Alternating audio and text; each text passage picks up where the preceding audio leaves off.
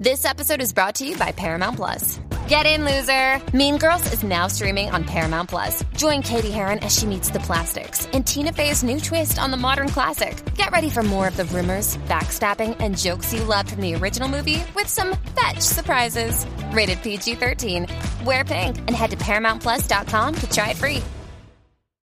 Da da da da da da da da! You sound insane. You realize that? Yeah. The whole world gone crazy. Seriously? Yeah. It's showtime. Another week here on the Mad About Movies podcast, and another overly ambitious science fiction film for us to attempt to explain. Yeah, it's like clockwork these days, and we're just trying to keep up the best we can. Welcome again to another week, like I said, of Mad About Movies. I'm Kent, your trusty host, as always, most of the time. But joining me all the time is Brian and Richard. Hey, guys. Hello, sir. Hey. Good day to you both. How you guys doing? Just chugging along, just, man. You're still recovering from 50 Shades Freed, Richard. Yeah, The fact that it's going to be over, that's what I meant by recovering. well, The fact that there's and no more. watching it, I think I'm trying to remember what it is. What's the theater where it kind of like blows air on you and stuff from the seat? I've never, Yeah, like not allowed the to be in 4D those bit. theaters. My parents Yeah, it never was- let me in those. 4D kind of. Oh, yeah, I know what you're talking about. But, yeah. The, what is it, Smell-O-Vision for 50 Shades? Did they Yeah. offer that? What is it, D-Box? Have you ever seen the Dakota does not smell great. She just She doesn't. her teeth look like her breath. That's why she was showering in the Social Network. It's just like it wasn't part of the scene, but there's like Dakota just, all right, your character's going to be showering. Justin Timberlake's going to be here asking you about Facebook. All right. Well, have you ever heard of those D-Box things? Have you guys tried those out in the theater? You know what I'm referring to? I do know what you're referring to, but I don't know. You've I've never been to a tried theater with them? No, Anything like I that? don't think so. The theater that I go to while I'm at training camp during the summer, which is every August. If you listen to the show, you know I'm on remote pretty much for 3 or 4 episodes in a row during the summer, and so the theater I go to during that time, they do have the D-Box, and I remember during camp having to go see by myself, mind you. It was a great time. Going to see on opening weekend, The Dark Tower. Oh, I remember that experience. What a great film. But I recall a few moviegoers, or patrons, I like to call them patrons, because it's a tradition unlike any other. And I saw these people, and they had to have paid over $20 to sit in the D-Box experience for The Dark Tower. I'm sure that was exhilarating. Sure, it added to the thrilling experience that it already was. But Jeez. I sat in the row kind of behind the D-Box, and so what D-Box is, it's essentially like a seat that moves during the movie, like the Six Flags ride. Remember they had that, like the right stuff at Six Flags, where you'd sit in there, and Yeah. make you feel like you're in a jet. It's essentially that, but they do it for the movie. I don't know what they do during dialogue scenes. Do they just kind of like wobble or vibrate during the scene? I don't understand the appeal. You can feel the dialogue. To be in your jolted around bones. in your seat during Thanos's final attack in Infinity War. I'd rather be sitting still, but that's the appeal. But no, I was just reminded of Sounds that. awesome. For 50 Sounds Shades awesome. Freed. So if you did the 50 Shades Freed D-Box experience, please leave us a safe for work email at madaboutmoviespodcast@gmail.com. Jeez. Gosh, just man, imagine. Lots to get to tonight. We have a guest joining us to talk Annihilation. Yeah. Yes, exciting times. We got weekly recommends. We got some reboot/sequel news to talk. But before we do that, I think elephant in the room is that Black Panther is totally dominating still at the box office, and it's the topic of conversation still in the movie business and amongst the fans and everything like that. We realize that. But we did a very long episode last week covering Black Panther, and I felt like we got it all out for the most part, but we will talk about that movie again here in the next few weeks when Avengers talk ramps up again. But $111 million last week domestically for Black Panther. It's a record, isn't it? I think it's second week record. I think there's only been 3 other movies have $100 million the second weekend. I don't think it was. I think it was the Mike, most. Obviously, Yeah. Like Mike. Richie Rich, starring Macaulay Culkin. Really odd, but watched that the other day. I watched Richie Rich the other day. Pretty weird. It's the best banging. John Larroquette film. I love Richie Rich when I was a kid, so I'm in. I'm all in. How does it hold up? It is exactly as good as it was in 1993 or whatever. Better or worse than Spice World in 2018? Better, significantly better. Okay. Significantly. I love 90s movies tropes, man. Just, all right, you're the kid who likes food. All right, you're the urban kid. All right, you're the tomboy girl. Bruce. God, you've got your own McDonald's? We need to do throwback to Richie Rich one of these days. Man, I've probably seen that 98 times in my life. Good times. But I'm there.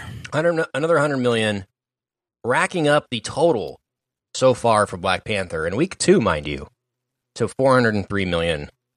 And that's not too bad. Impressive. For a lot of money. For old Marvel. Good to see something good go for Marvel's way again. They really deserve a break there. Really need the money. So second place last weekend, Game Night debuting with 17 million. I think we're going to do this in the next couple of weeks. We'll get to it. Getting good reviews, comedies are always in our wheelhouse, and so that conversation will be happening. And, I'm excited. I'm excited to see that one. I like everyone involved with that movie, so I'm glad to see that it's doing well. I do too. And that's not a bad debut. If Black Panther wasn't out, it probably would have done 2025 opening weekend if it had been a normal weekend. So third place, Brian, I'm going to ask you: have you seen it with Coop Peter Rabbit? Does he make? No, God, no. I'm trying to stay away. Anything with James Corden, I'm trying to stay away from. That's my new bit. I'm just going to start hating. Nobody owns that corner, so I'm getting in on it. They do, man. There's a whole Vice section about anti-James Corden stuff. Seriously. All right. Well, I'm team anti-James Corden then. You have to avoid literally all of culture, though. Unfortunately, if you avoid that's fine. So. That's okay. Coop loved the. I've had enough culture.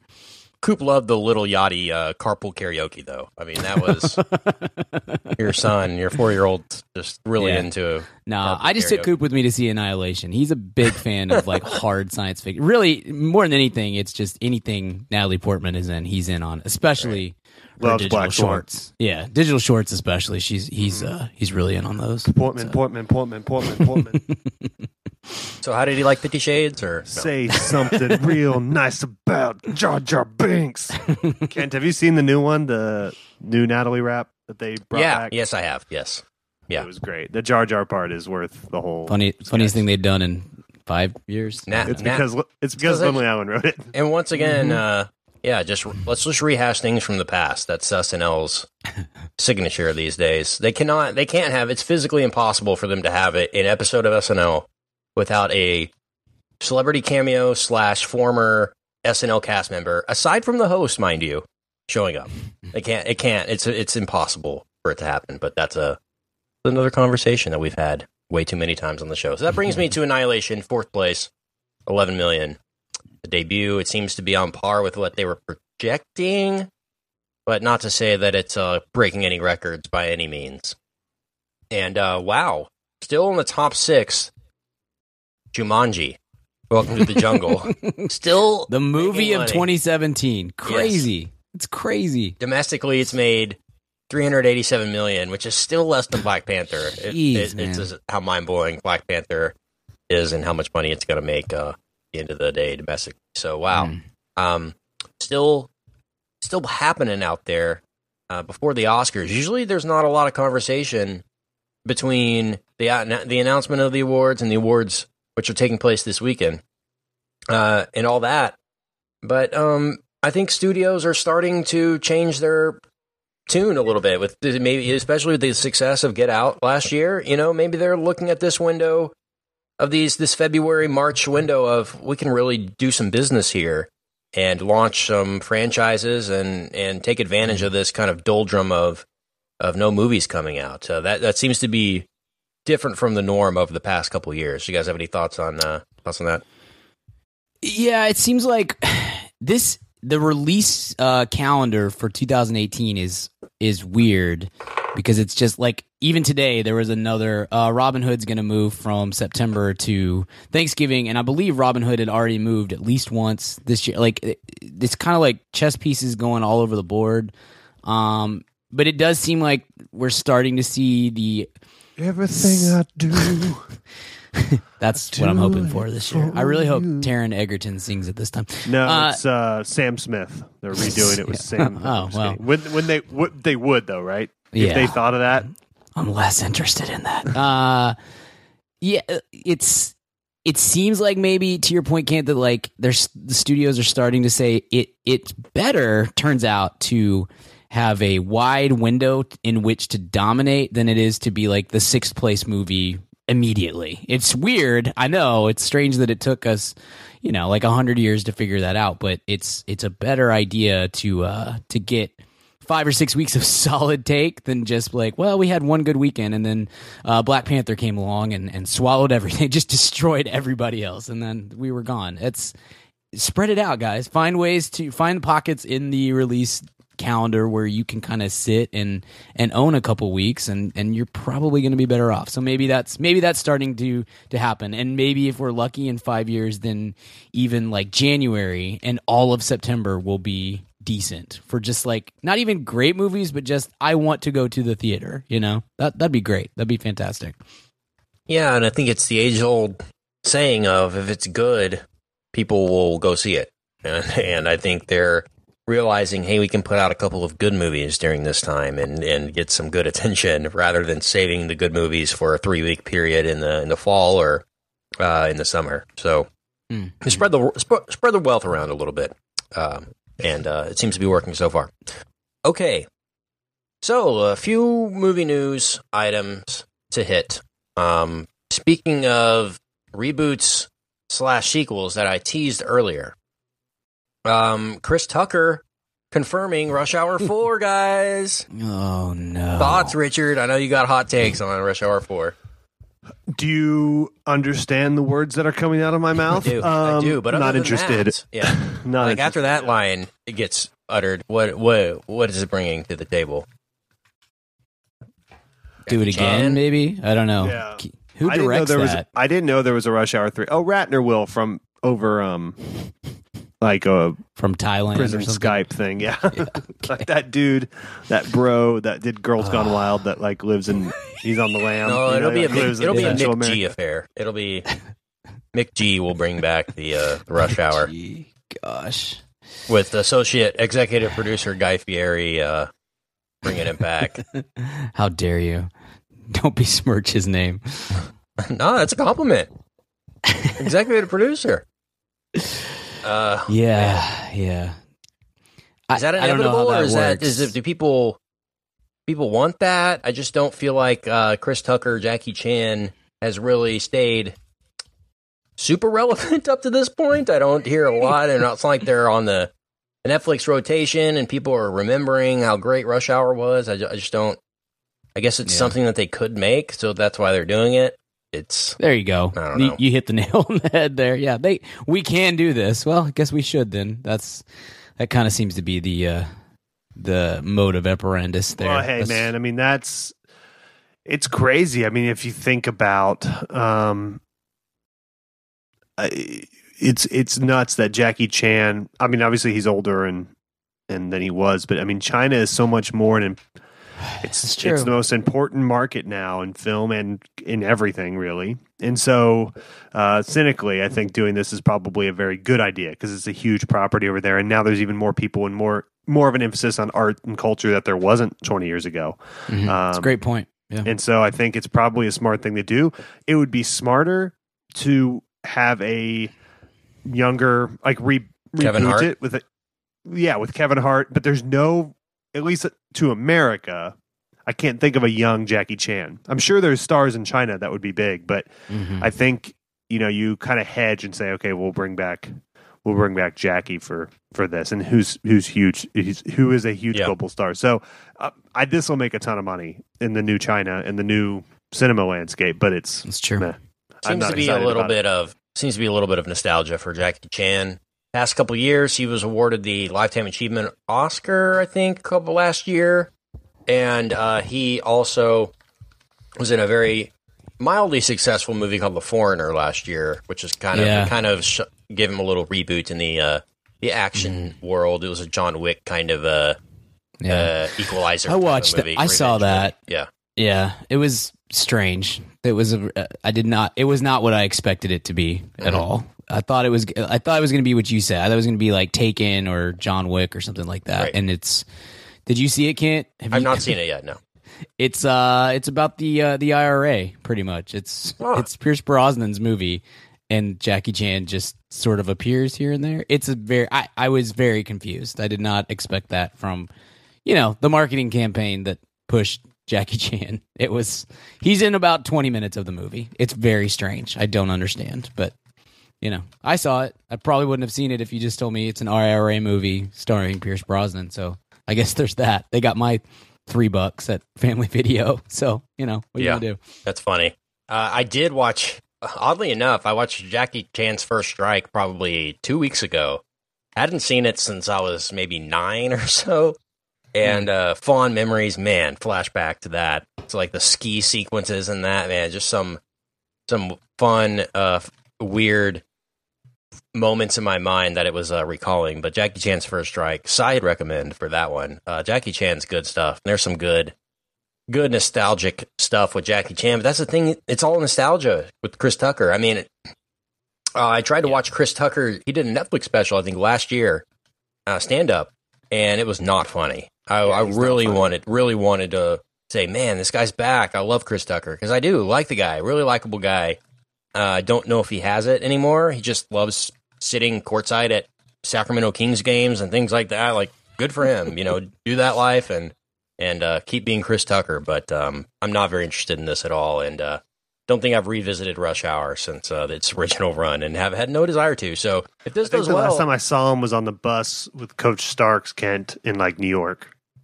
Chris Tucker? 8th grade trip. No, the last time I saw Rush Hour. Oh, Rush Hour. Oh, I thought you just saw. I have a very Chris vivid Tucker, memory. Through the window or something. 20 years ago, coming up on. Yeah.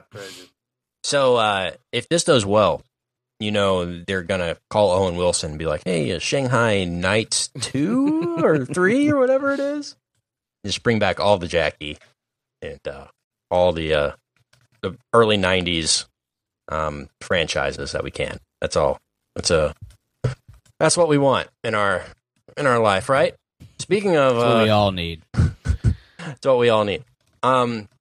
Paramount, speaking of China, has dropped from its release calendar Transformers 6. Pour one out, guys. Might get out of here. Yeah. Yep. They're going forward with Bumblebee, which is filming now or just wrapped production with Haley Steinfeld, John Cena, and Bumblebee. So it's a spin-off of Transformers some way by a different director. I think Michael Bay is involved in a producer's role. But yeah, not at the helm in the director's chair, and the Transformers series as we know it is all but dead other than this spin-off. And if that doesn't work, then they might be done for a good while, until, of course, they reboot it someday, which they will. But, man. Probably with Michael Bay directing again. He just keeps coming back. Yeah, it's all because I bet on it in the movie draft, that it ended Transformers for good. It took one for the team, guys. No more Despicable Me. No more Transformers. You're welcome. We still need that Grown Ups 2 episode. Bro. Yeah. Oh, it's happening. Oh, ew, it's happening. I'm excited. Guess pour one out, but no, because it's the most offensive movie in the history of cinema that I said the last night was the worst movie in the history of filmmaking. So let's end on a good note, guys. Good job. Good run. We did it. We completely destroyed movie making as we know it. Any Drunk thoughts Merlin, on this? bro. Drunk Merlin. Come on. You didn't love Drunk Merlin. Who doesn't love Drunk Merlin? I love the Galileo. It's my fantasy football team name. So Strong. At least you're going out on top. Way to go, Transformers. Exactly. You took a very middling movie and turned it into like maybe the worst franchise of all time. Congratulations. Hey, but it should be said, not to bring this up again, they did make like $10 billion along the way. So I get it, Paramount. Yeah. Michael Bay has like 18 monster machines in his house. Just every day he just can crush Monster energy drinks left and right. It's disappointing because sick. I mean, in a way it is disappointing because, I mean, that first Transformers movie, it showed it's fine. Promise, potential. It's like, wow, this could be really fun. There's some fun moments, characters. It works on the big screen. It's got this big scale to it. It just went down the entirely wrong path, and they drove themselves into the ground. Yeah. I think they could be making $1 billion each movie and do it forever if these movies were good. It's just they're just bad decent. and they're just they're just decent. Yeah. Everyone is worse than the one before it, and they're just driving it. They drove it into the ground. That's what they did. They could have just made a B movie every single time, grades wise, a B movie, and everyone would have been fine, and no one would have complained and been like, yeah, they make, just like Fast and Furious. Yeah, they make a ton of money, but they're all decent and people have fun and no one really cares, and it's just kind of fun, instead of people viscerally hating it. Hasbro can't be very excited about the way things turned out with that. Thanks Michael Bay for that, driving it into the ground. But man, pour one out. It's not great, but it's over. Our long nightmare is over for the foreseeable future anyway. So that's good. Yeah. I got one piece of news, Kento. I don't think we did not talk about this. Broke after we recorded last week, I believe. So, Joss Whedon out on Batgirl, and DC / Warner Brothers remains in incredible flux once again. Okay, inform me on this. It could go one of two ways. One, Joss saying, "Man, I got other opportunities. Other things I want to do." Or the other way of, I got to get out of this thing right now because this ship is sinking fast. His official like release or statement or whatever just said, I'm going to paraphrase because it's been an honor to work with the great people at DC. I've learned so much, and I wish them the best. Joss Whedon. Yeah, pretty. I mean, what he said was, I started writing this, and I've worked on it, and I realized that I don't have a story, and if I don't have a story, I don't feel like I should be the one to direct it, and so I'm going to step away. And which is number one, good for him. If you don't have something written, then good for you for just saying, you know what, I'm out on this. But I have a hard time. Maybe I'm very cynical on it, but I just have a hard time believing that there's not a great deal more to it just based on this place is a terrible place. This is just the worst place to work right now, and it's a terrible. Clearly, the structure of the company is just in shambles. It's just not working, and I'm going to get out of this before I have multiple Warner Brothers DC movies on my resume that may hinder me from doing other things. So he's gone, and I have no clue. Yeah. I mean, Twitter was kind of like fielding people to write a Batgirl movie, and rightly so, was looking for talented female writers and directors to helm that project, and that's great. But I would love for all of them to stay away, just because I just don't believe that it can be. I don't know. Wonder Woman is like that one beacon of hope within the entire universe, and that's Patty Jenkins and Gal Gadot. And so maybe that's the road we go down. We try to get like Catherine Bigelow or something. I don't know, but I would just say, I would tell everybody, stay away. Warner Brothers needs to shut down. They need to shut down the DC Extended Universe for like 5 to 10 years and come back and try again later. Like, let's just get some time away. And I know they got the Matt Reeves Batman movie, but even that, like, do we is there any chance that Affleck is going to be Batman? I don't know. They keep dragging this out too. I have no faith that anything is getting done properly there. Richard? Yeah, no, it seems more and more to be such a WB issue, and a management issue and a lack of infrastructure to control the properties rather than really a filmmaking issue. You can't just throw money at these; it doesn't work. And it may work early, when the excitement's bigger. And that was their issue, is they didn't listen when when these first came out, they made a lot of money, and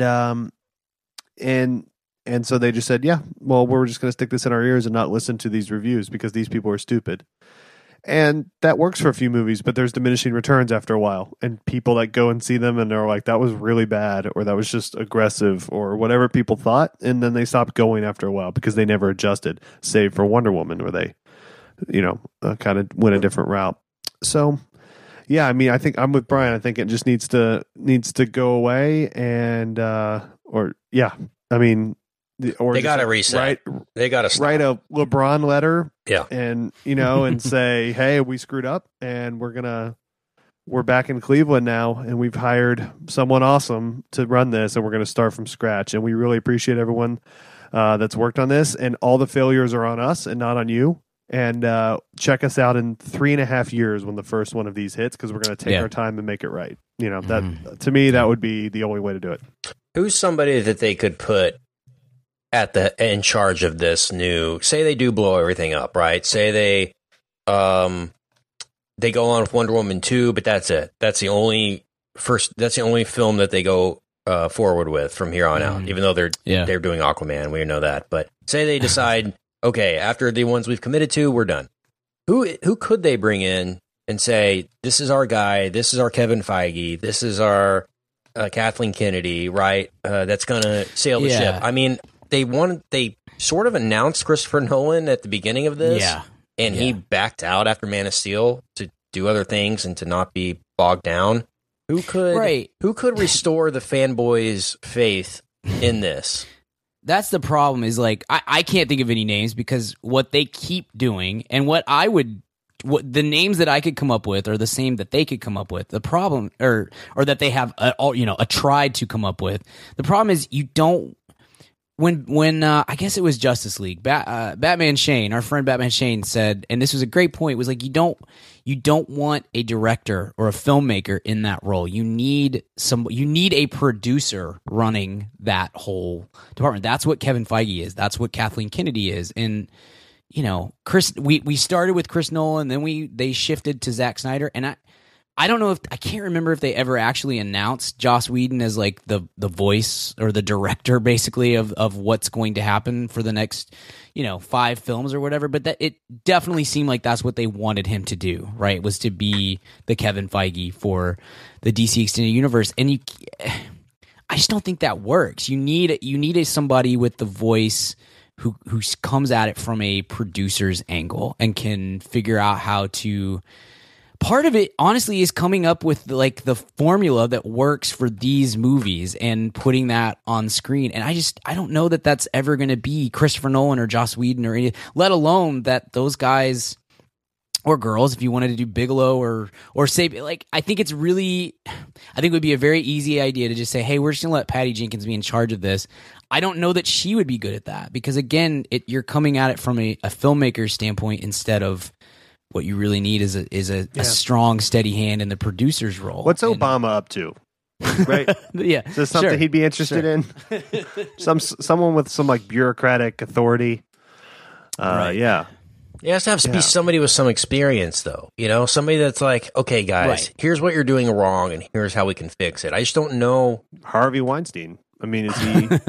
I'm thinking of people like Amy Pascal. Yeah, the ex-executives that are still doing good work, producing movies, but aren't really tied down. The Frank Marshalls, those people.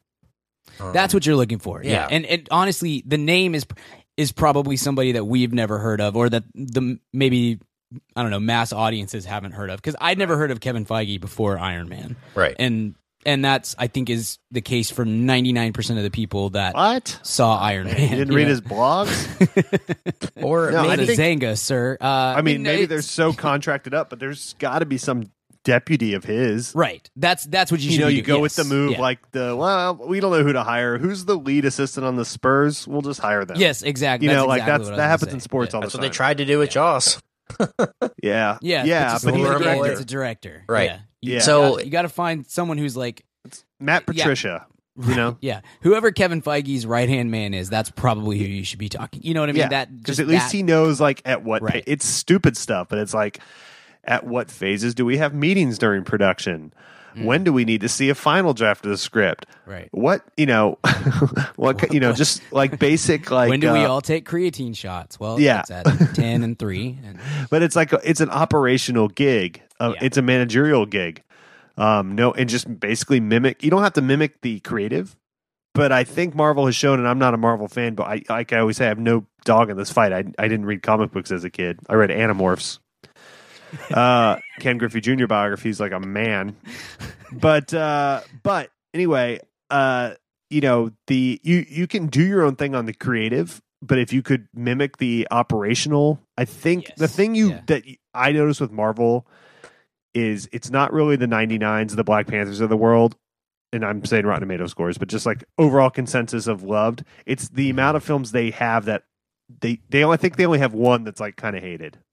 And that's where operations is key. The batting average is very high, yeah. Yeah, you can have all the creative you want, but operational managerial control, what that does is it raises the basement.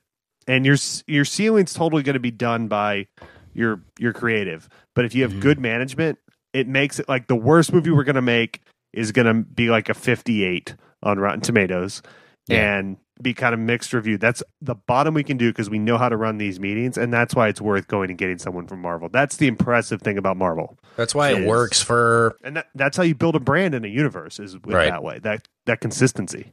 So that's why it works for Pixar, so it works in the corporate world for companies like Apple that can turn over their entire staff and still put out a consistent product. You're right. It is it's more of a culture problem there than it is a talent problem. I think everybody knows that. And the people that are involved in the culture that got themselves into it, the Ben Afflecks of the world, the Joss Whedons, are like, got to get out of this. It's not for me. It's toxic. And man, they got to stop, and they've got to bring somebody in here who has some kind of original outlook on it. Maybe, and I wanted to ask Batman Shane this: can they do Batgirl without an established Batman movie already out there? This is what our Batman is now. Now here's Batgirl. Or do you start with Batgirl? Because doesn't Batgirl essentially look up to Batman and copy him? Or, wasn't it Alfred's niece or whatever? I think doesn't Batman have to exist? Verse. Doesn't Batman have to exist for Batgirl to exist? I guess is my question to Batman. The canon of the whole thing. How would that work? So, man, always fun times at good old WB in DC. Well, hey, let's WB. Right here, throwing our name in the ring. Us three. We'll right this ship if you're listening. Let's do this. We got this. Yeah, we can. Richard just doesn't want to help. No, I'm good. Super handsy in the office too with everyone. That's male, true. Female, anything, old, young. I'm handsy, so you don't want me. It's a very timely comment too. No, I'm just saying, like, I don't want the job. Purposely trying to get fired before I can get it. You could walk in and say 4 things and still do a better job than what they're doing now. 4 random sentences at will, and still probably get better advice than what. Are we sure? How committed to the piss jar are we? Have we thought that through? Exactly. Sentences One like that. thing that could change. I've got an entire trilogy of ideas for the piss jar. All right. Let's hear them. I'll be in my office. Are we sure General Zod has to turn into a dinosaur? That's the 100% on that. Okay, just making sure. Just asking. Throwing that out there. Wow, it would be great to have me just walking around the office, kind of eating, just snacking on stuff, asking really obvious common sense questions, and I'm very confused by everything. And then I'm like, ooh. All my notes are like, no woods. There was way too many trees. What makes me laugh so much about the Beavis thing and the piss jar is the screenplay was probably like camera pans down interior on, done, and then it pans down on all caps jar of piss. So the prop guy is like looking at all the stuff I got to make for the scene. It's like, all right, jar of piss. And I can just picture him in the back, like mixing different colors to get the perfect color of pee. It can't actually be urine, I'm sure, because it definitely is. Code. No, we've established this before. It's definitely Zack Snyder's piss. Yeah. There's no question. Yeah. No, Zack Snyder's piss is way too thick. Like, I know. It's like you can see protein particles. Yeah. It looks like sludge or slime or whatever from Ninja Turtles. The ooze. The ooze. The ooze. It's glowing. It's like radioactive. You need to see a doctor. He's like, I'm cool. Have you seen my biceps? I think I'm fine. Okay. All right. That about does it for movie news, rumors, rumblings, banter. Piss jar. Yeah. Let's welcome in our guest and talk Annihilation. We've sent in drones and teams of people, but nothing comes back. But something has. You're a biologist. You served in the military. If I knew what happened, I could save his life. The boundary's getting bigger. It's expanding. We're talking cities, states. You need to know what's inside. So do I. It's beautiful. All right, welcome back to the show here today. We are joined by our guest, one of our wonderful, beautiful VIP members. They're all beautiful. All of them. I text them all pics, and they all send them pics back, and they're all beautiful. And every single person, it's like you join and you get one. You just immediately. You're wondering why Patreon asks for your phone number. It's from me. Yeah. That's actually not standard. I had them put that in, so then I just get. You get a welcome message. And I will say this: your texts are less sexual in nature than I expected, but still. But I mean, heavily sexual. Yeah. It's still quite explicit. But better than weird better side than what Kent and I get, at least. So yeah, just like, what up? you listen to Ma'am right now? Cool. Yeah, I remember that app. No, welcome back, man. Welcome back to the show. Kyle, what's up, man? Not too much. Just enjoying some Annihilation, Nice. So Kyle's been with us before. He's been annihilated by his last appearance, which was Power Rangers. Yeah. Heyo. Still recovered. Power Rangers, man. So you were with us around this time last year for Power Rangers, and then you're here now for Annihilation. I hope one of those movies is better than the other, so we'll see what your thoughts are on that. I'm sure we got your answers to these questions last time around, but we gain listeners every day. We go from 12 listeners to like 14 listeners at least once a month. So we may have new people that have just tuned in. So our guest is Kyle. Kyle, I'm going to ask you two very important questions, and then we're going to get started on Annihilation talk. Have you seen Now You See Me? I have seen Now You See Me 1, 2, and already pre-bought the tickets for 3. Wow, look at that. That's a true fan. That's a true fan right there. Okay, do you have any thoughts you want to share on those illustrious, fine films, or do you want me to head on into the next question?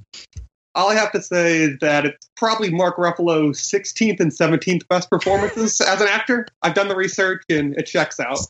All right, I like that. That's good. I'm a big fan of lists, as everyone knows. Okay, this is question number 2. Have you seen our favorite movie around here? Have you seen MacGruber? Well, how else are you supposed to learn how to do the old celery trick? There we go. This is a veteran right here, ladies and gentlemen. Absolutely. He was probably going thick end first for a long time.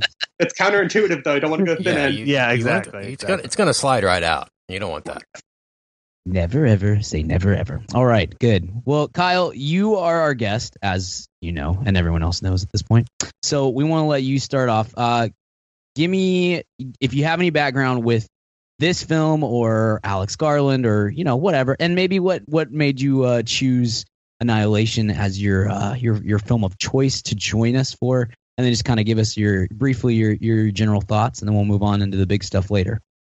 Sure thing. So I mainly chose this movie because of Alex Garland. Big Alex Garland fan. I don't know what the fan club is called, but I would consider myself a member. Garlandites. Okay, I'm slightly an amateur still. He hasn't done a whole lot. This is his second directorial movie.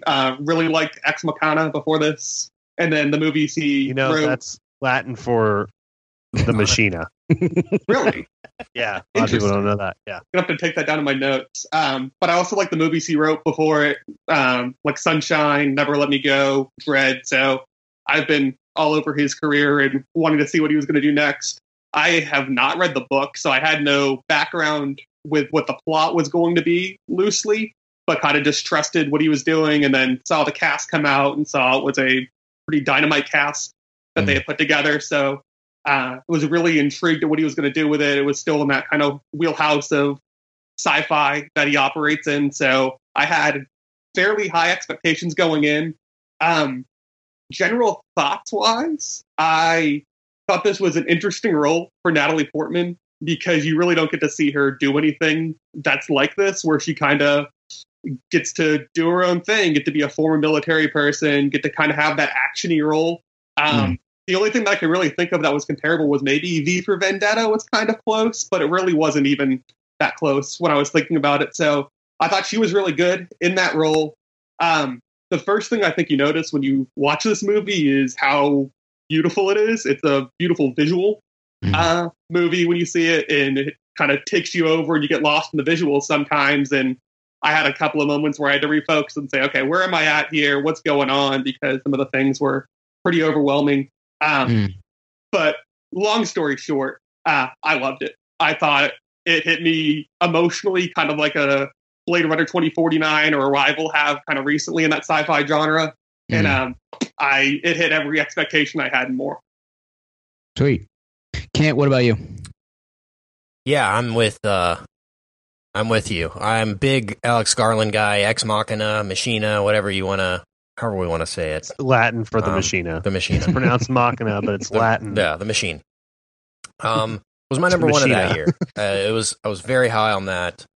Love the performances, love the atmosphere, love the script, loved almost everything about that, and the ending especially. So I had high expectations for this. Didn't know much about the property. The trailer does a very good job of keeping it ambiguous, but bad job of letting us know what this movie's about, or pitching it to anyone who doesn't know what Annihilation is or follow Alex Garland's career very closely. So doesn't have that going for it for the general population, but this movie definitely aims for that highbrow internet fanboy, go online and talk about theories of the ending crowd. And I think this movie has all of the elements that you want.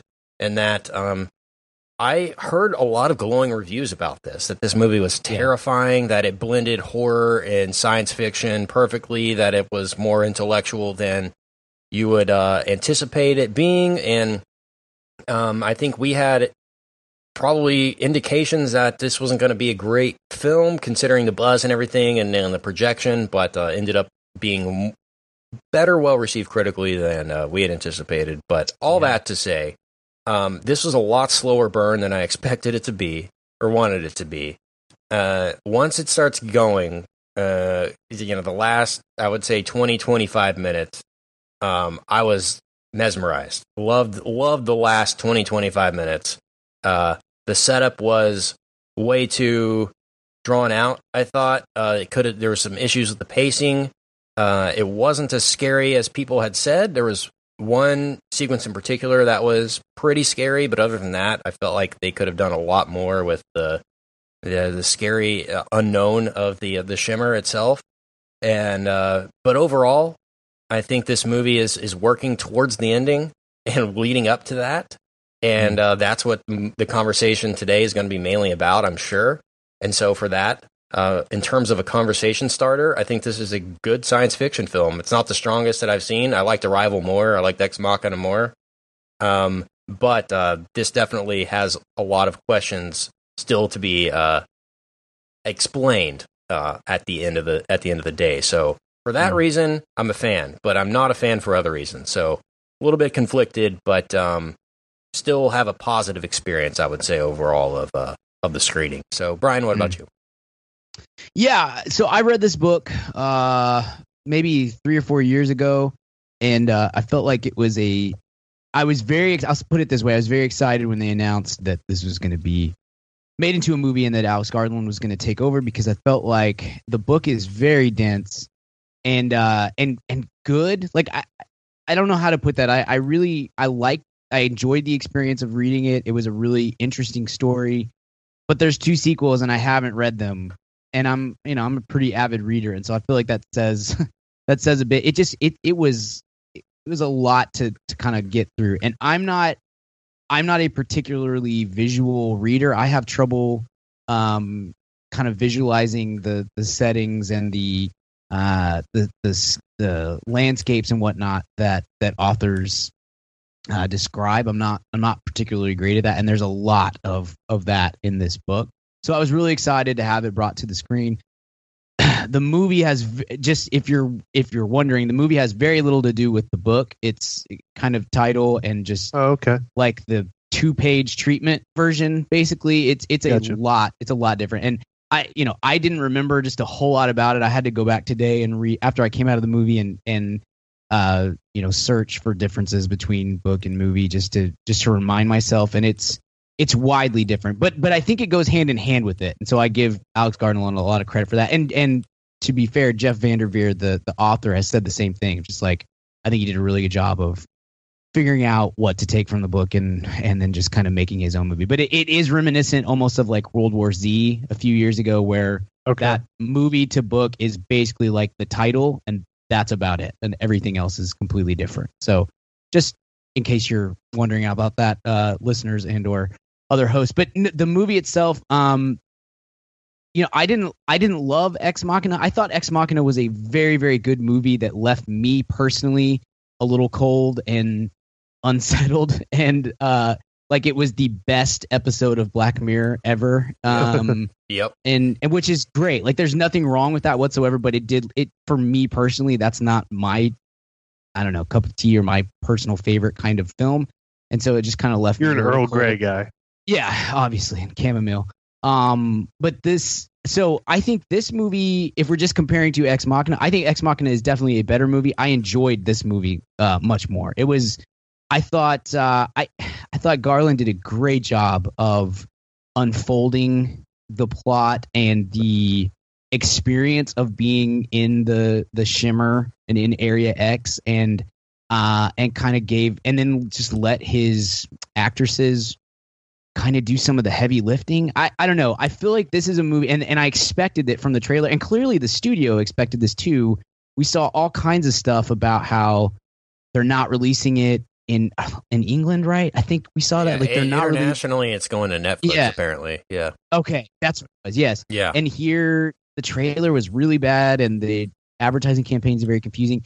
It's a dense book that turned into a movie that I don't think is particularly dense. Like I'm looking at some of the reviews on Rotten Tomatoes right now and just seeing some of the negatives are people who are kind of confused by it. And I didn't feel like it was, I felt like that was one of the things that made it work, was that Alex Garland kind of made it relatively simple. It's a hard sci-fi movie, but it's not, I don't think it was overly complex or convoluted for me. And that either means maybe the book helped me, or perhaps I'm dumb and I just was, okay, I'll go with it, which I am apt to do. So maybe that's about me as much as anything. But to your point, Kyle, dude, I thought it looked incredible. It's one of the better looking films we've seen over the last few years. Garland has an incredible eye for the camera.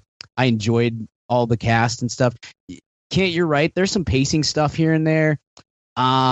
But I kind of liked that it was 2 hours and we're done, and we didn't have to spend another 30 minutes kind of fleshing out what happens to these characters and whatnot. So I thought it was pretty cut and dry, and worked. It worked really well for me. So I enjoyed it a lot. It's going to be, I mean, obviously it's very high on my list for this year because I've seen like 4 movies, but I imagine come October, I'm still going to be pretty high on this as compared to a lot of the other movies we've seen. So that's where I'm at. Richard, what are your general thoughts, and how do you feel about this experience so far? Yeah, it's a weird one. I mean, there's so much to like about this movie. First off, like you all have touched on, the cinematography and just the overall aesthetic feel of it's really wonderful. I thought, especially in the Shimmer, and it's kind of a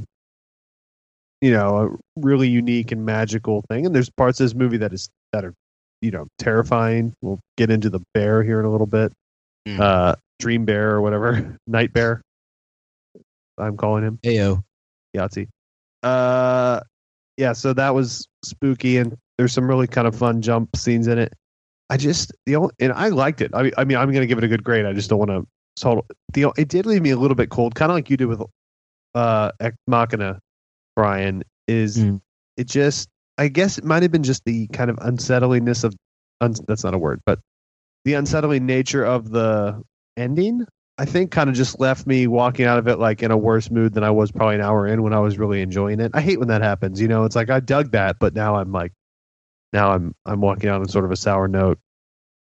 And I blame that on the book. I was like, oh, that's probably just, Garland did everything he could, but the book just has that. But now that I've listened to you, Brian, for the first time ever, I learned that that's maybe not the case, and maybe this is narratively a little bit more on Garland. But it's one of those movies to me that's like really good, and until it's not. Not that it's bad, but it's like it's a little bit of a dip in the third act for me, whether it's pacing or not. But everything's great in it. I mean, like I said, the look and feel, the actors are great. There's not too many cringe moments in it. It's smart enough, especially for kind of a genre. It reminded me had a lot of Alien in it.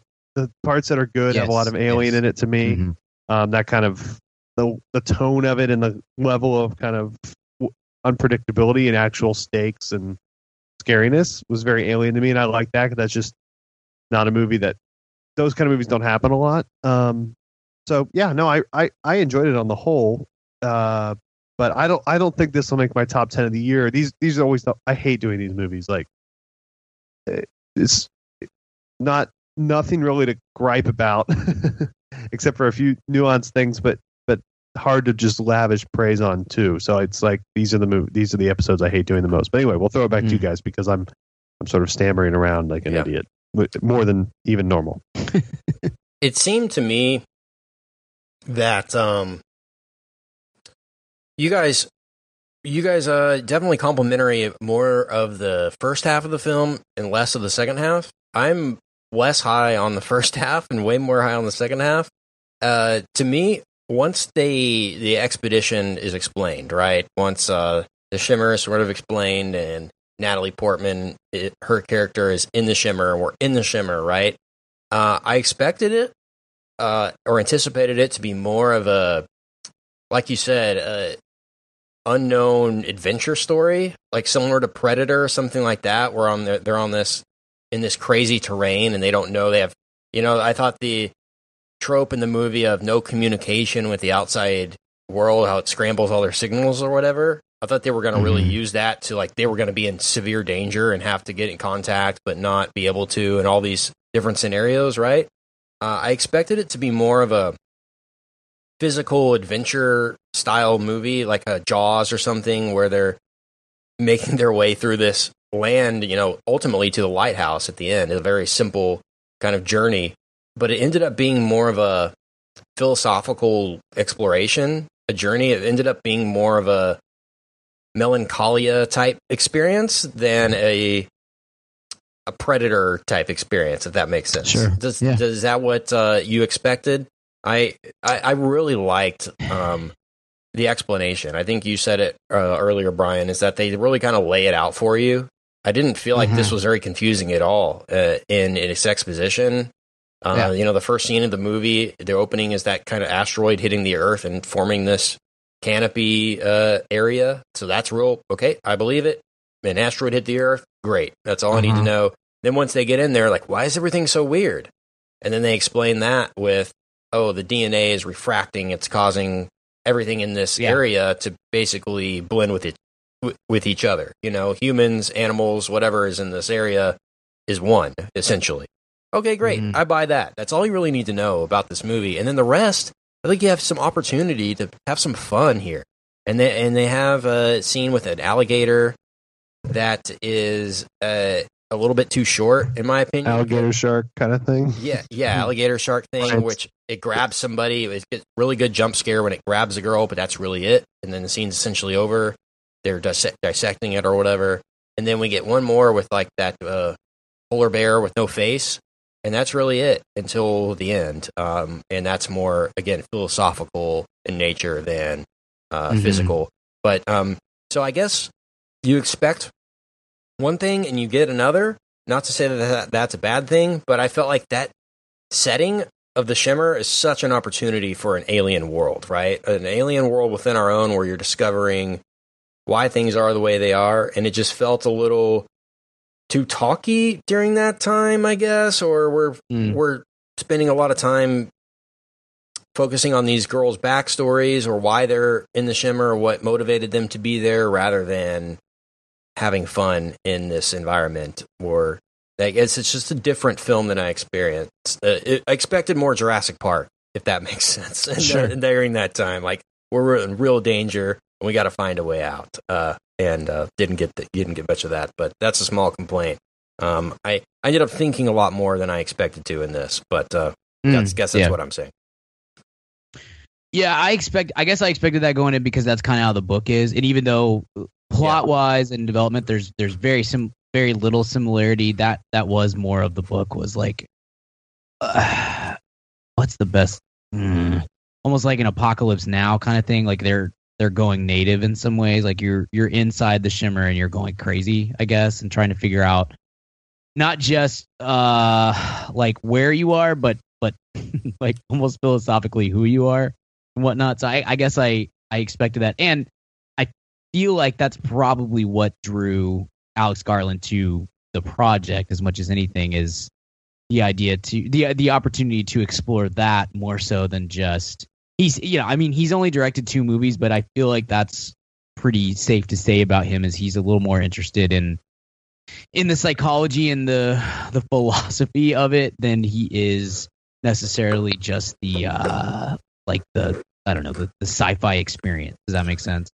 That's actually surprising to hear you say that, because I see Alex Garland as an old school thriller science fiction writer, like a Alfred Hitchcock or an M. Night Shyamalan, somebody that just really throws back on just like, I'm going to do a sci-fi story and there's going to be a crazy twist and that's going to be my deal, you know? I agree with that, but I think I would say the same thing about those people as well. Like I think that Alfred Hitchcock was as much interested in psychologically messing with you and messing with his characters than he was in what I'm saying. I agree with you. I think that he is an old school kind of throwback sci-fi thriller type director, which is what excites me about, and writer too, for that matter.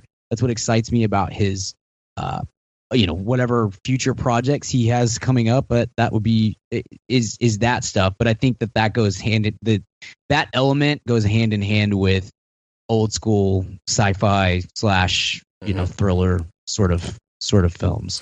There are certain directors that you get the sense that when they think about a project, get pitched an idea, come up with an idea, that they're only thinking about the last 5 minutes, right? How do I build to this ending that I know is going to work if we do it right? Alex Garland is a perfect example of that with Sunshine, with Ex Machina, with Dread, with Annihilation. I really think you can make or break a movie in the last 5 minutes. And he goes out on these limbs, man. On the end, this is another one. And we'll talk more about the end when we get to spoilers, because the ending that he wrote and the ending that's in the film are different. So there might have been a debate between him and the studio on what that should be. But that's something we can talk about here in a few seconds when we hit spoilers. But I want to give our guest a little bit more of a chance to give his thoughts on the movie. Kyle, what did you really enjoy about the movie besides the setting, Natalie Portman's performance, anything like that? Anything stick out to you on the positive end? Well, something I always like in my sci-fi is that when the audience is on the same wavelength as the characters in terms of what they know, and we're kind of following them along the whole way. It never felt like there was any jumps in logic of, all right, now all of the women know this one thing and they now know all of the secrets to the Shimmer.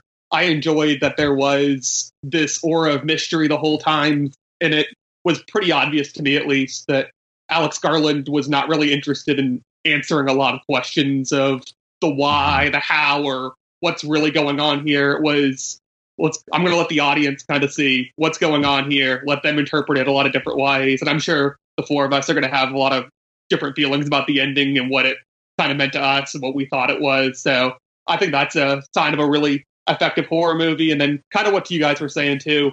I think the expectation was it was going to be more of a physical horror movie for people that weren't familiar with the property before, that it was going to be all these different creatures that they'd have to interact with. But I did enjoy that pivot towards the end that really turned it into something special for me, that it did become more of a introspective look at more human nature. And another thing that Garland likes to talk about is what it means to be human kind of thing. So all of those kind of principles together was just a really enjoyable experience for me. Yeah. What did you guys think about the scene setter of her in the facility being interrogated about what happened? For some people, that can be seen as a negative because the stakes are, I don't want to go into spoilers now, but let's say the stakes are reduced by knowing that she ends up being alive through this, right? At least alive enough to explain what happened at the end, right? So are the stakes reduced in the fact that she makes it through this because she's explaining what happened?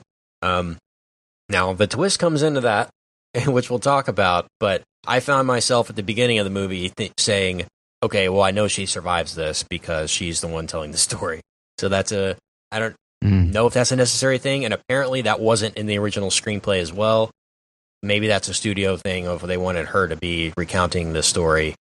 But I didn't necessarily think it worked for me until the end, and I was like, oh, now I know why they did that, because it makes a lot more sense, and it adds another layer of messing with the audience and making you think. Then it's like, well, why? It almost feels like a waste of time in a sense, but but it's a good trick to play. I thought it was effective. It reminded me a lot of Blade Runner, not just in like the narration of it, because that's basically what it is, but because I'd heard that too, Kent, that originally that wasn't part of the movie and that they added that in afterwards, which is exactly what happened with Blade Runner. Was Ridley Scott made this cut and no one could understand what was happening, and so they added in the Harrison Ford voiceover and stuff.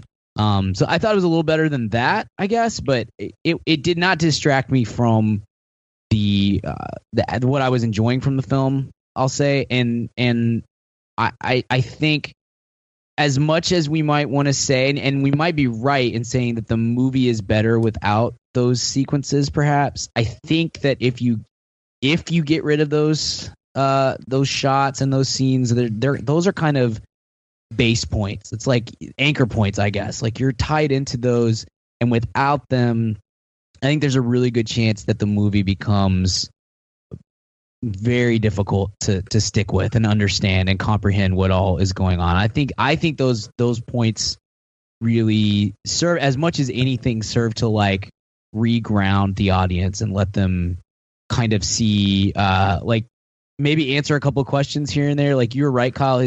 I don't think that the main point of this movie for Alex Garland is to answer questions about it, but I think without those sequences, you start to get to a place where it does become too confusing, too convoluted, or maybe I'm just, maybe I'm dumb, but it might have for me, I think, if I'm not able to maybe that's a concession to an attempt to find something resembling a wider audience, which this I don't think was ever going to find no matter what. But I didn't mind them, and I thought it probably helped my grasp of what was going on throughout the shimmer scenes. So it would be a little derivative, like Arrival or something, to have the movie start with Natalie being this normal girl, this professor, John Hopkins, right? Teaching about cells, doing her whole thing, having a romantic scene with Oscar Isaac that they show them in bed together, and then, the government knocks on our door. We need your help with something, and that whole thing happening, or your husband, something happened with your husband. That would have felt a little bit derivative. So they did go a different route, but again, it maybe would have helped me be in the shoes of the protagonist a little bit better if we didn't have that interrogation stuff going on. Maybe there would have been more mystery involved. Of she doesn't know what she's getting herself into, and neither do we. and we're just on for the ride. I really liked that about Arrival, how it's all just like, I have no idea what's going on here. And the only thing you know is what Lawrence Fishburne is telling Amy Adams. So that really works for that film. But I love the environment, man. I think the thing that worked best for me was the plants that were in the shapes of humans, like walking together, that eerie kind of ghost-like shape of the humans. I really liked that. The deer with the plants growing out of them was kind of cool. Felt a little Avatar-y in a way, in not a very good way. But the stuff at the end is so good. I don't want to get spoilers now, but we need to hit spoilers here in about 2 minutes, or we're going to run out of time in order to fully break down the end. But I think the environment is great. The creature design goes from good to really good at the end of the movie, if I could say that. But I was impressed overall. I love the way he shoots a film. I love his muted blacks. Like he pulls down the black and the color saturation a little bit, gives that muted quality, that matte finish, if you will, to the film. And I love Garland's sensibility, and I think he's got a lot of talent for writing. Man, this is a guy that, him and Danny Boyle together with 28 Days Later. I don't think enough people realize what a risk that movie was, at the time, and making that. And I'm surprised Annihilation even got made. Let's talk about that, because this is super obscure, and it's Alex Garland. And I guess they were banking on the fact that everyone liked Ex Machina to kind of be the selling point and to get Natalie Portman involved, right? And Oscar Isaac coming off another Star Wars, and they had a little bit of star power there, but this isn't a typical big studio movie. How did this get made in obviously a good way? Yeah, that's something that studios have got to figure out, and quite honestly, it's something that filmmakers have got to figure out too. Is how we want movies like this to exist. We want them to get. I don't need this movie to get like 4,000 screens. That's not necessary, and it wouldn't have done particularly well on that number of screens, but it got 2,000, and that's an achievement. That's something, but it also made $11 million. It's not really getting released overseas, seems like. It cost $40 to make it. I don't know. I want these movies to exist. We've got $40 million is probably around the right amount of money that you can spend on a movie like this and hope to not lose much. Like, I don't know, at $11 million on its opening weekend, I don't know that it's going to be profitable, but hopefully you're not going to just get crushed on it. And I don't know. Like, I get the idea that the money, I don't know. Every once in a while we get angry email or tweet or whatever complaining that we talked about how much money that a movie made, and that's not the point. The art is the point. But the point is, if movies like this come out and they don't make money, or worse, if they lose a lot of money, then they don't get made the next time around. And so I don't know how this got a wide release. Maybe, what studio was this? Maybe they wanted to be in the this is Paramount, so maybe they want to be in the Alex Garland business, which is great. That's a great idea. For us, I don't know that it's a great idea for like mass audiences. Does that make sense? Like, that's what I mean. It's not a big studio. To me, this is like it seems Lionsgate would make this, or somebody like that, or A24, not Paramount. Yeah. I don't know. This is where I feel like this is the place where, more than anywhere else, where we need to, the studios and the entire industry needs to adjust, to figure out what movies can get made, how many theaters we need to put them in, what the budget on these sorts of things is, blah, blah, blah, blah, blah. Like, this is the area where we really need to, like, there's the most room for, I don't know if growth is the right word, but kind of like a streamlining to figure it out. Because we want these movies to exist. If Annihilation next week, if it makes $4 million and it's sitting at 15 or 16 mil after 2 weeks and about to drop out of theaters, then this movie doesn't get made next time around, this type of movie. And that's the problem is finding the right, what's our budget for this kind of movie? How many screens are we going to put it in? What kind of advertising push are we going to put behind it, and on down the list? Because eventually, I'm afraid what happens is all these types of movies, they either completely don't get made or they are all on Netflix, and then they're part of the Netflix brand, which we're going to talk about Mute later this week. And and so that's a concern. So it concerns me that Paramount really pulled the plug on this, especially overseas, and just said their audience, and basically said audiences are not smart enough to see this movie and to sit through it and enjoy it. And I don't know if that's true or not, but I do know that that's concerning for the next time around, that whoever, whether it's Alex Garland or somebody like him, wants to make this kind of like highbrow science fiction. It's not great. That's a very long-winded way to say I'm not enthused about how what this looks like when it comes out and it makes 11 mil, which doesn't again is like, I did not expect it to make very much money. I wonder what the studio felt about it when they greenlit this movie to begin with.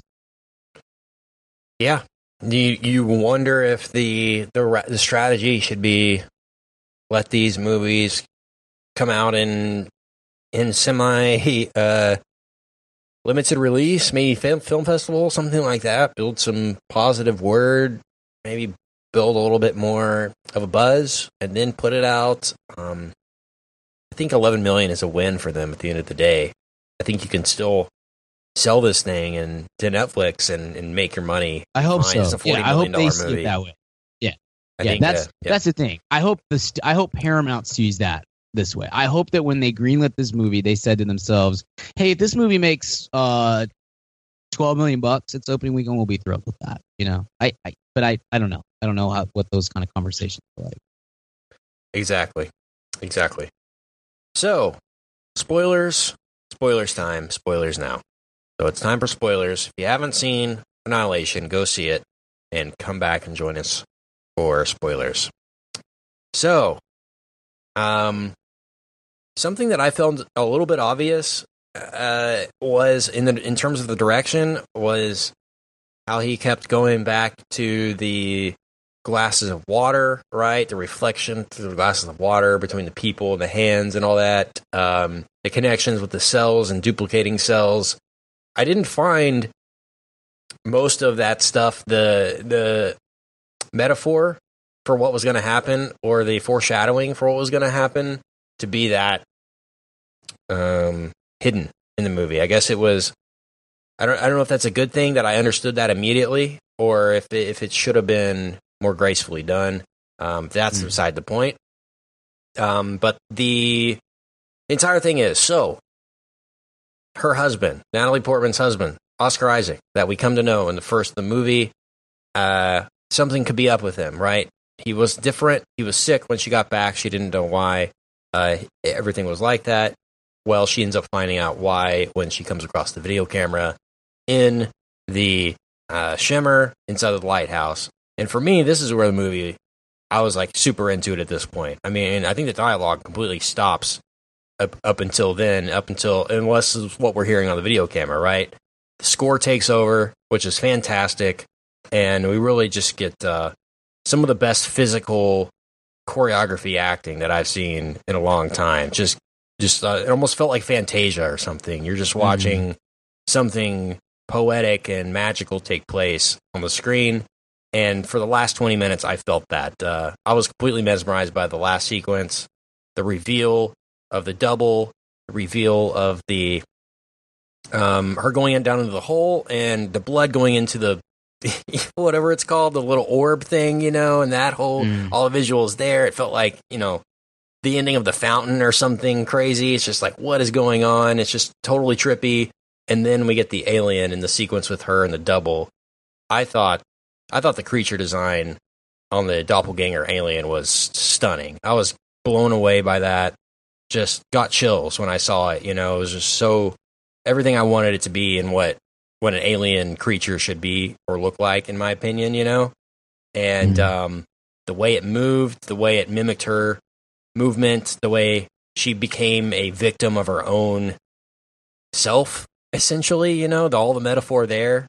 is the self-destruction aspect of this movie that they hammer home a lot. The theme of self-destruction and how it's inevitable, and humans essentially brought it into this world, into that world of the Shimmer. But man, that last sequence, I can't say enough good things about that. And I said I was bored through the movie, but I alluded to earlier, the last 5 minutes really can make or break a movie. And in my opinion, the ending made this movie. And I was just so happy with how it ended. I wish it could have ended a little more ambiguous. We'll talk about that. But in terms of that whole sequence, the doppelganger fight and that, what did you guys think? Were you rolling your eyes, or were you like me and were just like, wow, these are what this? It reminded me. I mean, it was like Kubrick or something. It reminded me of the final sequence of 2001, where it's just the visuals and audio are just taking over at that point, and that's cinematic. That's movie. So, what did you guys think, Brian? Yeah, I loved it. I thought it was really well done, and it worked. It worked very well, and was a little bit terrifying, but also kind of awestruck at the same time, which is great. Richard, what'd you think on that? Yeah, no, it was fine. I mean, it wasn't. I don't know. I wasn't that take. I mean, the design was great, but as a plot, it wasn't super. Plot point, it wasn't super interesting to me. But I mean, it logically made sense. Can't like you were talking about at the beginning with everything. It did do the Jurassic Park trick where they at least respected our intelligence enough to explain things just enough. So I loved all that, but it didn't really floor me in terms of the philosophy or anything behind it. Kyle, what about you? What do you think? I was totally blown away by that sequence. And I'm not normally good at this in movies, but I was able to see at least one interpretation for me was how that scene can be interpreted as someone's battle with mental illness or depression, which all of those women were kind of suffering from some form of that, was what they made a point of in that kind of exposition-y scene when they were paddling, to kind of establish that. But the idea that any kind of mental illness, you can kind of see it in yourself and the battle against yourself. And then when the duplicate has Natalie Portman's character pressed up against the wall, there's that kind of suffocating feeling that people talk about. The way that was shot was so good. The way he pressed the close-up of the camera to her face when she's being pressed against that wall. It was just like, wow, the claustrophobia there. I love that. And there's another kind of theory that I've seen float around, like about the personas we create like online and in public. How those can there's like a lot of interesting allegorical things you can pull from this that are certainly worth discussing and reading about and everything. It's a very thought-provoking, ambitious film in that regard, for sure. No, Dust, I thought. So, yeah.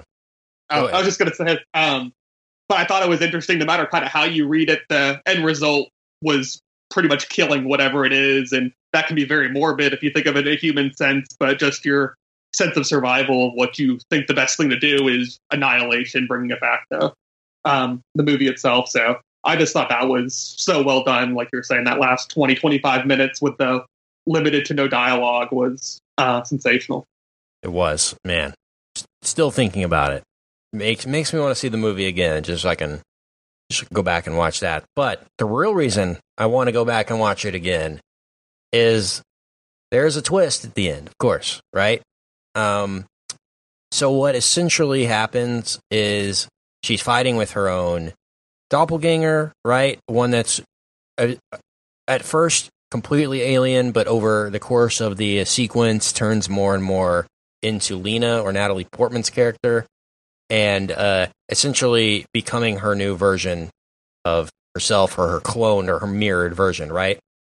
So Natalie Portman learns of this when she watches the tape and learns that, oh my God, that wasn't my husband. That was actually maybe his double. And this sad reality creeps in. And so then the audience is thinking, when are they going to switch roles, right? How many times have we seen this done? And in just the past year, 2-3 times, right? The Alien Covenant, right? Life, right? Mm-hmm. At the end. The old switcheroo, right? I thought it was coming. I didn't know if it would or not. I thought the execution of it was sly. there's still a question. Essentially, they both make it out of the shimmer of the husband and wife, Natalie and Oscar. But the only reason they do is because people think that it's their doppelganger versions, right? That their real versions were left behind or destructed, and these doppelganger versions are now living on and essentially will create the new shimmer if, in fact, that happens. So, did you guys see that coming? To me, I saw it coming, but I didn't essentially see it coming the way it did. Oh, and there's some people that think that they never switched at all. You know, that there's that was her the real Natalie Portman and not her doppelganger, which I don't buy into. I thought it was pretty obvious that they switched or they switched roles. And in Alex Garland's original screenplay, he has a direct line in the screenplay that says, "I'm going to read the line so that I don't butcher it." It says, "Quote: There is no clear indication as to which Lena lived and which Lena died." Unquote. So I think the studio went back in there. It's like, we need to put a little something maybe that hints that it's the Lena that we think it is, and not completely ambiguous. I wish it would have been left more in the open, but I love that trick. That trope, and if it's done correctly, I think it's very effective.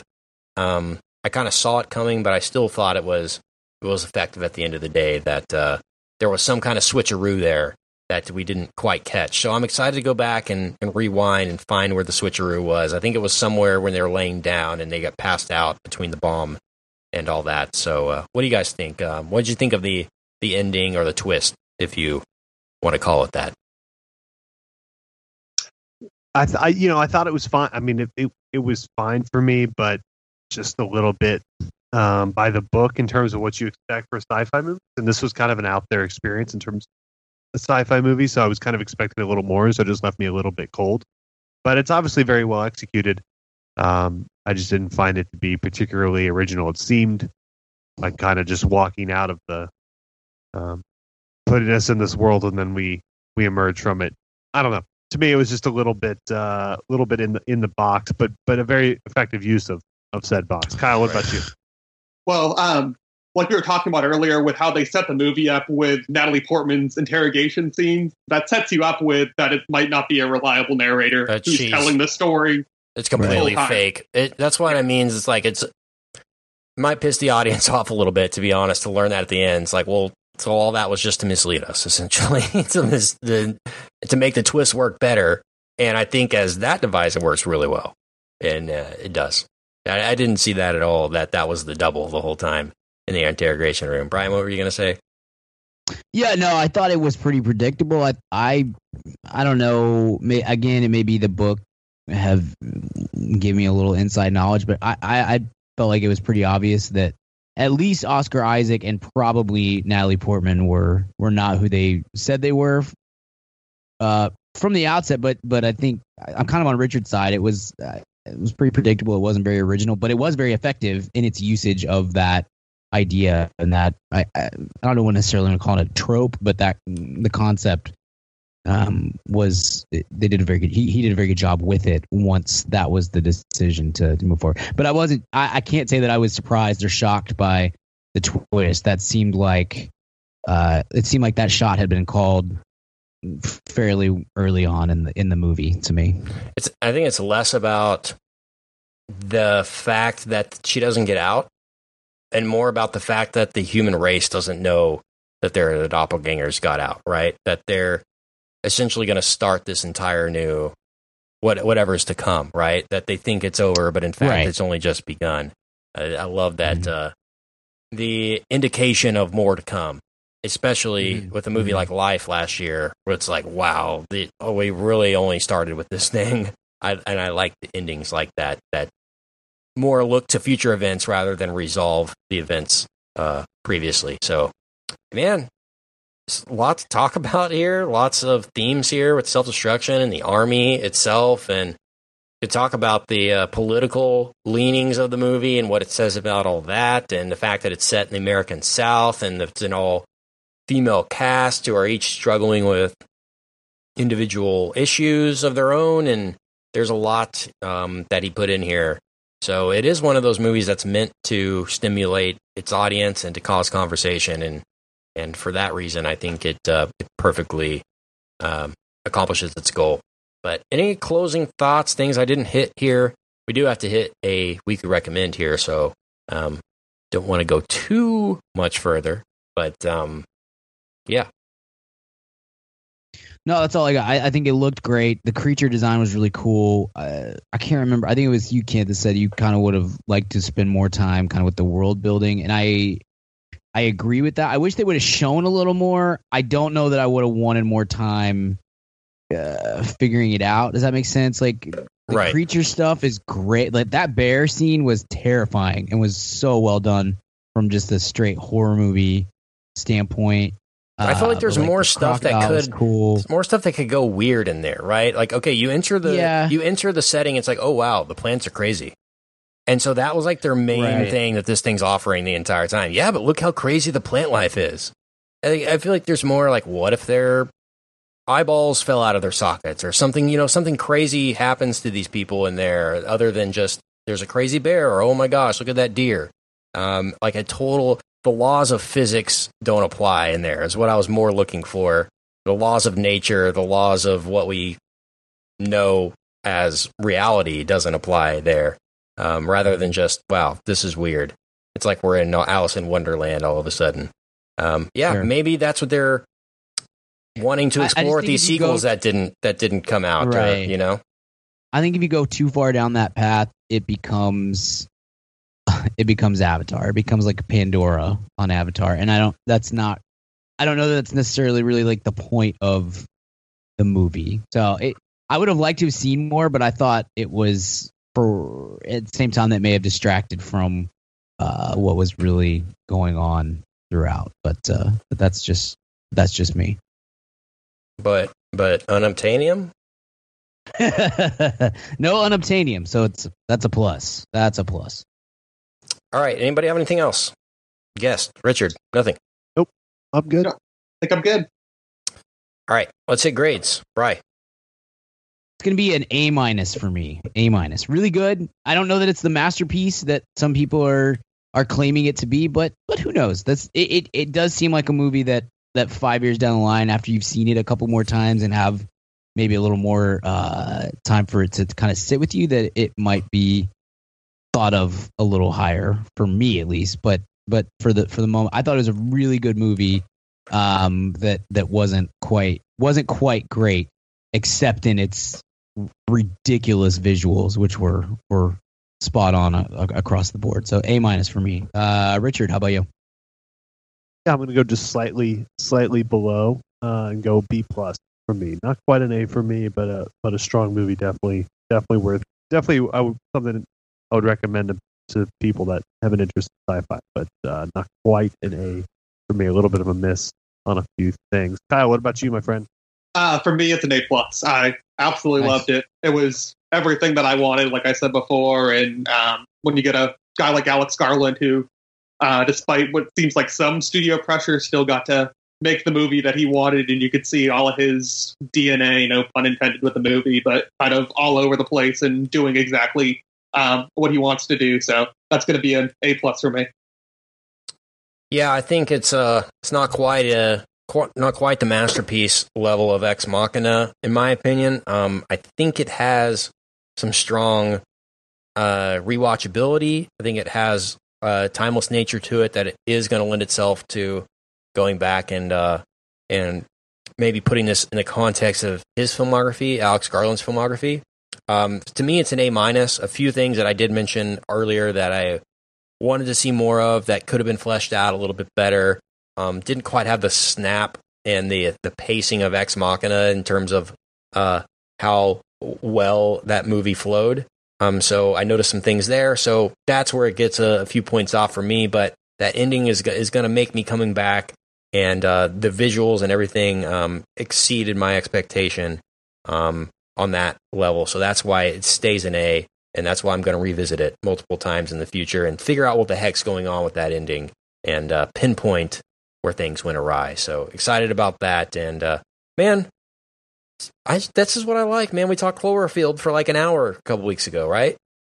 I just like the conversation that it lends to. I love the theories. I love all the speculation. If you have your own thoughts on Annihilation and what the ending means, what the beginning means, what all of it means, please feel free to reach out at Mad About Movies on Twitter or shoot us an email. We would love to carry on the conversation. But let's move on and hit a recommend, guys. Weekly recommends. How about Richard Barton?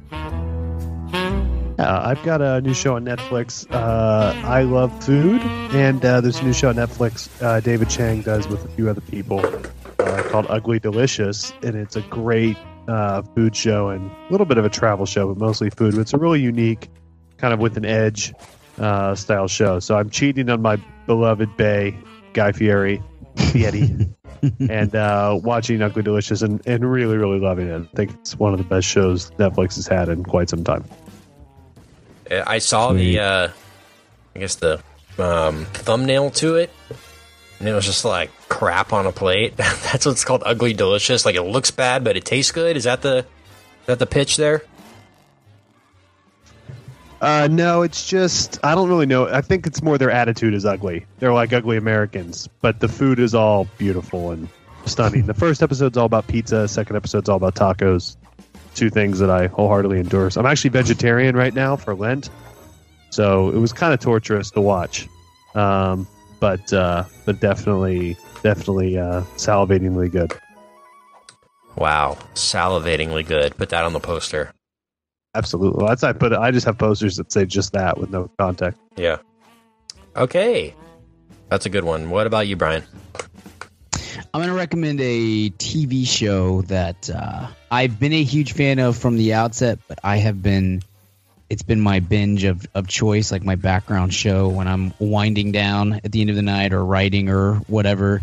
Over the last few weeks, Brooklyn Nine-Nine is on Hulu, so I've been watching all that. I'm in the middle of season 3 right now. I believe there are 5 seasons, and it is kind of on the bubble for renewal this coming fall, I guess. So who knows? This may be the end of it, but it's hilarious. It's incredibly well written. It's a Mike Schur show, so that's Parks and Rec and The Good Place, and he understands my particular taste in comedy, I think, as well, if not better than anybody. And it's also in syndication now too, which is cool. So maybe there's a chance that I'm hoping that will help it get picked up for a 6th season. Character development is great. All the actors and actresses are really funny, and they do just really absurd stuff. And it's kind of, it feels like the role that Andy Samberg was made to play. It's perfect.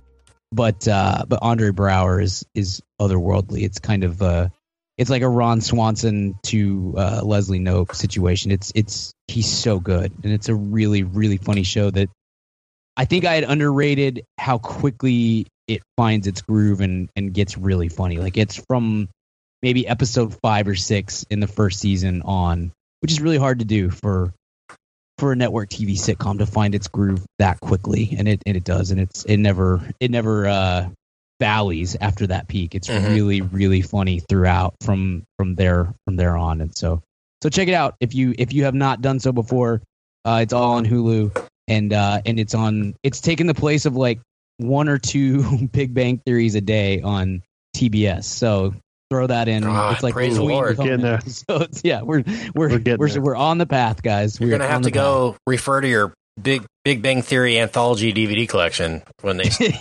Yeah, exactly. Gosh, I mean, exactly. What a time, man! What a time. No, it's only on now. Big Bang Theory is only on TBS like 12 times a day instead of 13 or 14. But we're making progress. We're slowly getting there. But it's great. You guys should, if you guys haven't seen it, please check it out or get caught up with it. But the listeners especially, get out there and check out Brooklyn Nine-Nine. Yeah, I've seen a lot of episodes. I'm not necessarily in order or anything like that. Really enjoy it. It's a fun one. Yeah, have it on the background. It's good. Yeah, watch it while you're having your morning coffee before work, kind of a show, and love it. And hope it gets renewed. I didn't know it was on the bubble. I thought it was obviously working, and they were just going to keep it for the foreseeable future. I didn't know it was. Yeah. I thought everybody liked it. It's never done great ratings wise, but neither did The Office or Parks or anything really, because the ratings are terrible and stupid and such. But Mike Schur, he has good plays, so he's not really super involved with Brooklyn Nine-Nine at all anymore. And I think he just got another pilot picked up for the fall. So he has that Shea Serrano one too. Yeah. So he's like turning into the showrunner du jour. I mean, it's like it seems like his name is being thrown out there constantly, which is hilarious to think about. That Mose from The Office is like the most powerful man in TV. He has the rights to Infinite Jest too. Oh, sweet. He's had those since college, and Regis is his father-in-law, so he's got it all going for him. Amazing. So just definitely check that out. Kyle, what's your weekly recommend, man? My weekly recommend is a documentary that came out last year called The Work. It takes place in Folsom State Prison in California. And the premise is essentially there is a group of civilians who volunteer to attend a week-long group therapy session with the prisoners. And it's one of the more human and raw things you'll see as people try to relate to people they didn't think they could on both sides. And it was something that I didn't have a lot of expectations for going in. It was kind of a random thing I saw on Amazon and gave it a watch, and it's a really affecting kind of human masterpiece, I thought. Awesome. I am going to recommend a documentary as well. This is one I'd seen a couple years ago, revisited it this past week, and really enjoyed it. Hitchcock Truffaut. It is essentially a conversation between Francois Truffaut and the great Alfred Hitchcock. Basically, Francois Truffaut was obsessed with Alfred Hitchcock growing up and as he was making movies. And back in his time, he was writing letters to Alfred Hitchcock saying, I love your work. I'm a French filmmaker. I want to come talk to you. And Hitchcock, they started up this pen pal relationship, and they ended up meeting and having great conversations together, which were recorded in a lot of instances, and it's just about the art of making movies. And there's a book that it's based on, of course, but just some of the best advice, just how movies are made, what audiences look for, how to really make suspense work, how to make endings work, things like that. They're just kind of riffing off each other and sharing advice on what they like about movies, and it's really a fun time, educational time, and a good look at those two guys. So Hitchcock Truffaut is a good documentary and a book, companion book, if you want to read that, Francois Truffaut's book, Hitchcock Truffaut. But there is a documentary that kind of covers that total stuff if you would rather do that than read. But both get my recommend. And great documentary. It won Best Documentary at the Denver Film Festival, by the way. Fun fact. Hitchcock Truffaut. Check it out. Okay, this has been a fun conversation, and maybe the last Alex Garland conversation we'll have for a while, but hopefully not the last. Thank you so much for coming on. Brian, where can we find you on the internet? You can find me on the Twitter at bgill12. You can find my writing at madaboutmoviespodcast.com and the Mad About Movies podcast newsletter. Richard, I can't get in touch with you on the internet as I had hoped. Where might I find you? Well, I'm only on Tor browsers now because of the content of my social media. No, you can find me on all social media at Richard Barden. Hit me up any of those places, and you can find me on the Mad About Movies podcast newsletter, which we have some stuff coming post Oscars next week, and we've got a VIP newsletter full of links and briefings and goodness that we do for you VIPs out there of the world. So that's a reason to sign up in and of itself. Kyle, man, I sense a bond between us. I want to grow that bond even further. So where can I find you online? I'm on all of the social medias at Kyle McNevin. So you can hit me up there for my thoughts. Thanks for coming on, man. You were great as per usual. You're 2 for 2, batting 1,000. So Hopefully, you got to go back to something terrible though. We're going to alternate. You know, you did Power Rangers, then this. So next time, I want your choice to be something truly horrific. Okay, like Power Rangers. Yeah, I'm just waiting on the Power Rangers sequel. I'm booked for that. Okay, good, cool. You hear that? He's throwing down the gauntlet. Kent, Perfect. Where can I find you online? Find me at Kent Garrison on Twitter, Instagram, Snapchat, and at KentGarrison.com.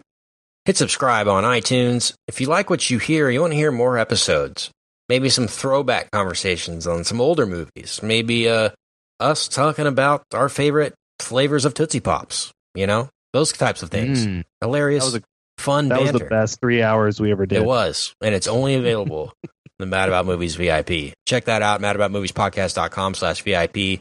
Support yourself, support the show, and everybody wins. Next week, we will return here to discuss Game Night, I believe. Yeah, something like that. And in the VIP this week, we're talking about Mute, I believe, and In Bruges coming up. So lots of fun times ahead. So thank you for joining us, and we will see you next time. Just letting you know. In Bruges, in Belgium. Bye. Hey, baby, I hear the blues are calling, tossed salads and scrambled eggs. And maybe I seem a bit confused. Yeah, maybe, but I got you pegged. But I don't know what to do with those tossed salads and scrambled eggs. They're calling again. Scrambled eggs all over my face. They're making me yah-yah, the salads and scrambled eggs. They're calling again.